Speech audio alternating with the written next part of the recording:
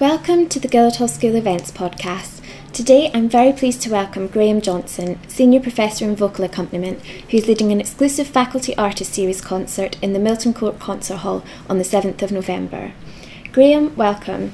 Your Faculty Artist Series programme takes in vocal works by Schubert, Poulenc and Britten, and you'll be joined by an exceptional lineup of singers including Dame Felicity Lott, Ailish Tynan, Adrian Thompson, who's also Professor at the school, Stephen Varco and recent Guildhall alum Benjamin Apple. Can you tell us about the programme and how you put it together? Well, I was attracted by the idea of Graham Johnson and friends, and I actually realised how much friendship matters in the musical world and how much friendship plays a very important part, not only for performers of my generation, but for composers through the ages.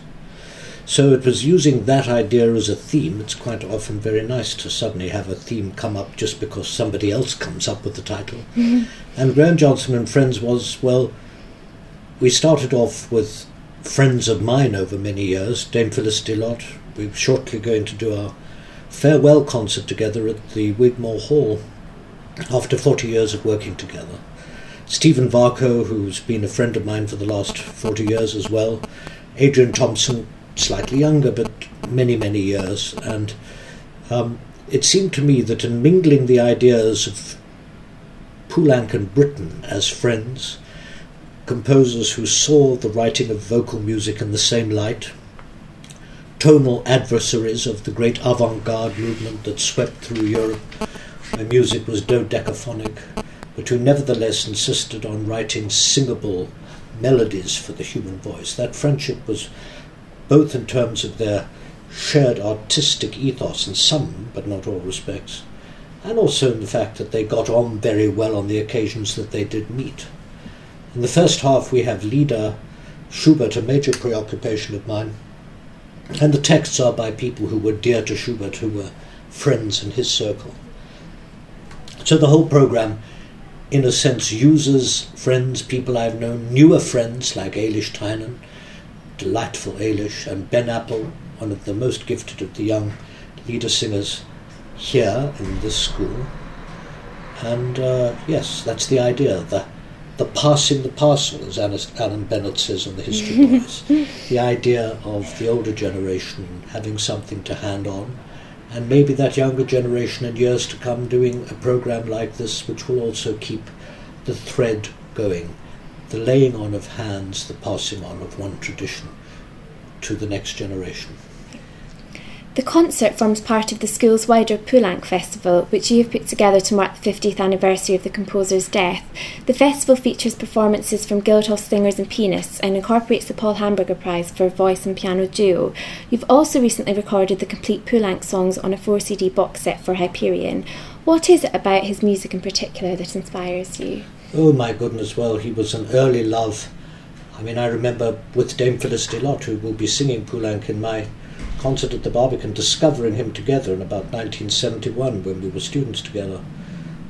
Well, it's, he's one of those composers that singers always love to sing because of the beautiful vocal lines, the use of harmony that suggests popular song of the period but isn't popular. In other words, it's not the same as Maurice Chevalier and all those songs of the chanson, but there is a nostalgia, there is a tenderness, there is it's almost crossover music, but it's crossover music of a very elevated kind.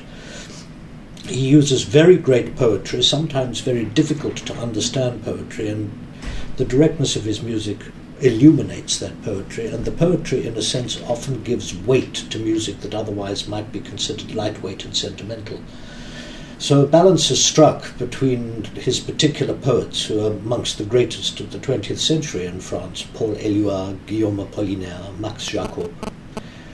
Well, I mean, what's there not to like about Poulenc? A amiability, a depth of feeling where you would least expect it, a jovial quality which is also near to tears. It's the extremes, the ups and the downs, and above all, the tenderness, I think. That's what I would say. A composer who understands the human condition marvellously. And this year there are several big composer anniversaries. The music industry is celebrating the 100th anniversary of Britten and the 200th anniversaries of Verdi and Wagner, but there are perhaps fewer institutions marking Poulenc's anniversary. What is it about Poulenc's music that you think has made him perhaps less well known, and do you think he's a composer who deserves to be better recognised? Well, of course, these are great anniversaries for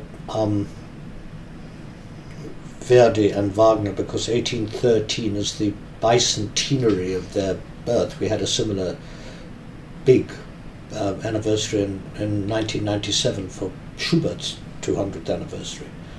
And Beethoven in 1770, it's after all a strange anniversary. It's the 50th anniversary of Poulenc's death. Mm.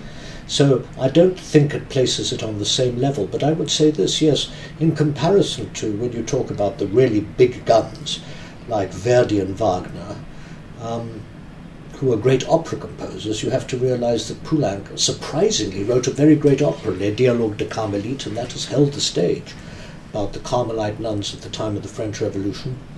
And he's written a light-hearted opera called Les Mamelles de Thérésias. And what's extraordinary about Poulenc is he started off without anybody expecting him to be all that important as a composer, and, you know, he is, in some respects, what the French call a petit maître, a little master. In other words, you know, let's consider another composer, Reynaldo Hahn, who's so famous for some of his songs. But Poulenc surprised everybody by always upping the ante in terms of his importance. Choral work like Figures Humaines, which is much more important than people thought, a real interesting body of piano music, and above all, this body of songs, 170 of them, which actually are as important as the songs of Debussy and Fauré. So yes, you wouldn't place him up there, you know, on the same level perhaps as Debussy, but you know, as we begin to see more and more of his output, and it's not as if he cannot be mentioned in the same breath as Debussy and Ravel, and in terms of his song composing, he certainly can be mentioned in the same breath. Thank you.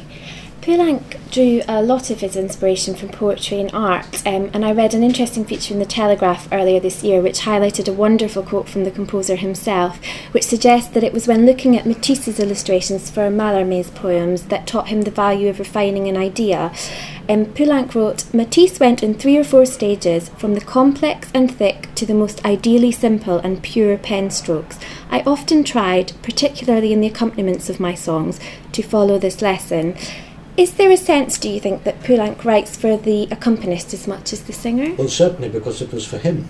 Yeah. He was one of those people, all the great song composers, you know, have played their own songs, whether it's Schubert as an accompanist, or Brahms, or Wolf, or Debussy, or Britten, who was one of the world's greatest ever accompanists. You know, that's very, very true. I would say that the clarity, the texture of Poulenc's songs, and I know exactly the cycle that he's referring to, that Matisse quote. It's the first of the 5 poems of Éluard.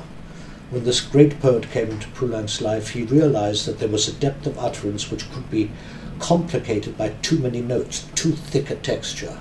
So he took from Matisse's example the idea of refining something down to the least possible, where less is more.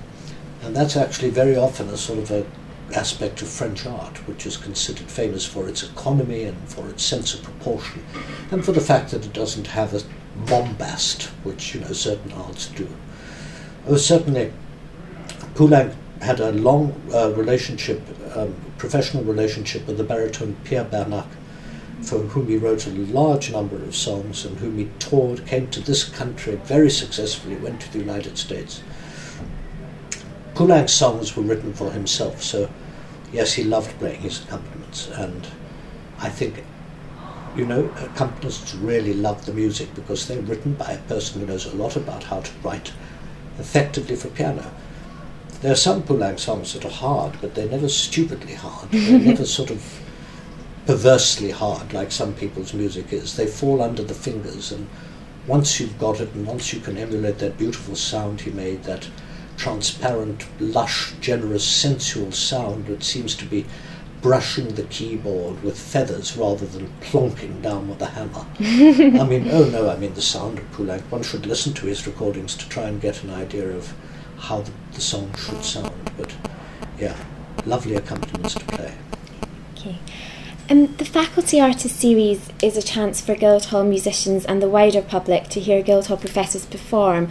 What do you think, or perhaps what do you hope students get from hearing their tutors perform in a concert setting? Well, it's a very redoubtable thing for the teacher to live up to. After all, it's hardly the most wonderful idea to sit in a hall where students who, have got a lot on their side. They don't have experience, maybe, and they haven't played a lot, but they've got youth and energy and concentration, and it's one of these wonderful things when one gets older. One's got more experience, more knowledge, but I'll tell you this, performing on stage doesn't get any easier because of experience or knowledge.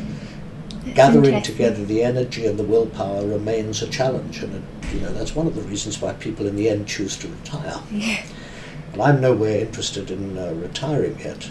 I don't know what people will get. The idea of a beautiful acoustic like Milton Court, which is truly something wonderful for the Guildhall to have, and truly something, although we've got nice concert halls here, that's in a different class, and so I'm hoping that the general sound culture that working with singers needs in terms of accompanying will be very much raised to a new high by the experience of having that acoustic of Milton Court reverberating in the ears. Thank you. And finally, Graham, what projects do you have coming up that you can share with us?